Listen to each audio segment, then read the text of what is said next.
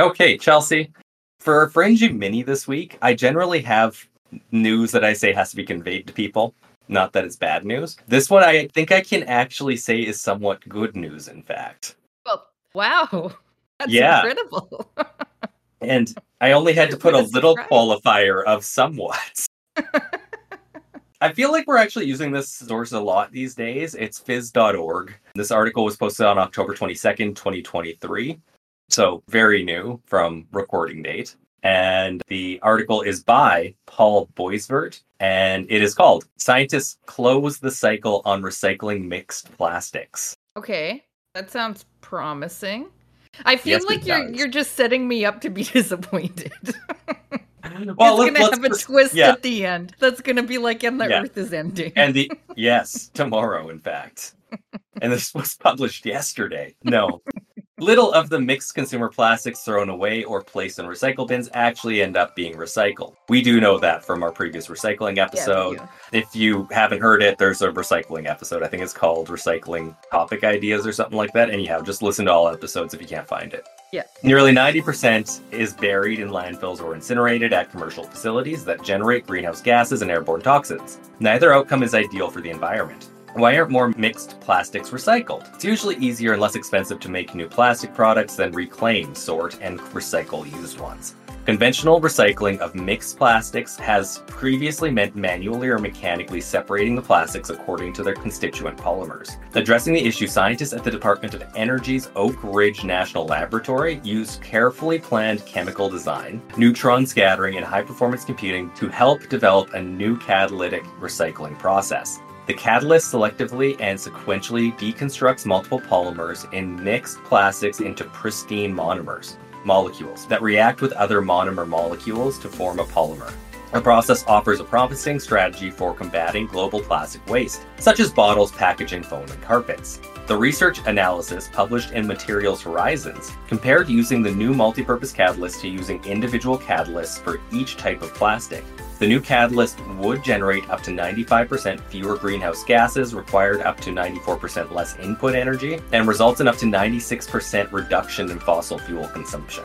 Quote, our approach involves a tailored synthetic organocatalyst, a compound comprised of small organic molecules that facilitates organic chemical transformations. The organocatalyst can convert batches of mixed plastic waste into valuable monomers for reuse in producing commercial-grade plastics and other valuable materials. This exceptionally efficient chemical process can help us close the loop for recycling mixed plastics by replacing first-use monomers with recycled monomers, said Tomonori Saito, an ORNL synthetic polymer chemist and corresponding author.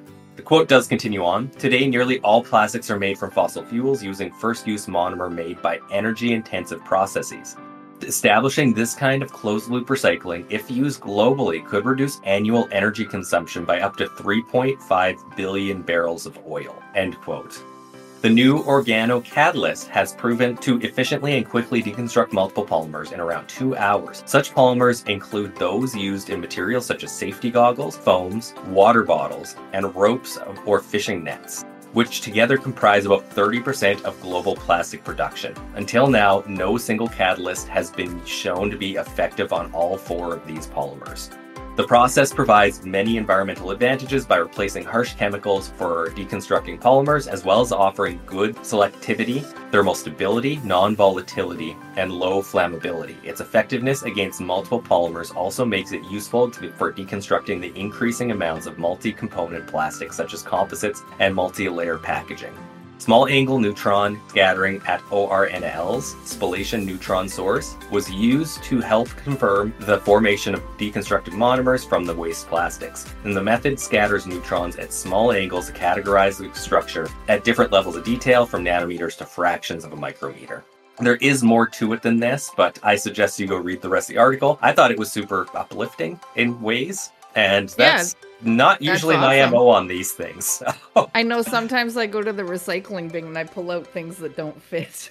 Just put them to the side so that it's not all garbage. But that's promising. I wonder, like, how it would be implemented, and if it would be everywhere, or if they say, oh, it's too expensive. Well, it says it's going to be cheaper long term, but of course we'll have to wait and see. Like this is like I've said, when you hear stories about like they've cured cancer and then Yeah. nothing comes of it, it Yeah. generally ends up that the studies either didn't go the way they wanted to, or it ends up being too not cost effective to go about it. Yeah. So I I mean, guess cost we're in effective the shouldn't be a thing in the face of like global warming because we're destroying the planet. Overall, yeah, it just money won't exist afterwards. So lets us have our planet for a little bit longer. yeah, But okay, well yeah. that's good. Yeah, at least there is potential for good news down the road. This Yeah. is good news now, but potential good news. So let's raise spirits. See how it Raise evolves. spirits, sink ships, or something like that. I can't remember how the Yeah. sayings go. Yeah. Let's sink ships. I Yeah, think let's that's what sink it goes. ships, and then we'll raise them on Friday. 48 hours underwater is what you guys get. That's how tides work at the end of the day. And global warming. Yes. Anyhow, bye.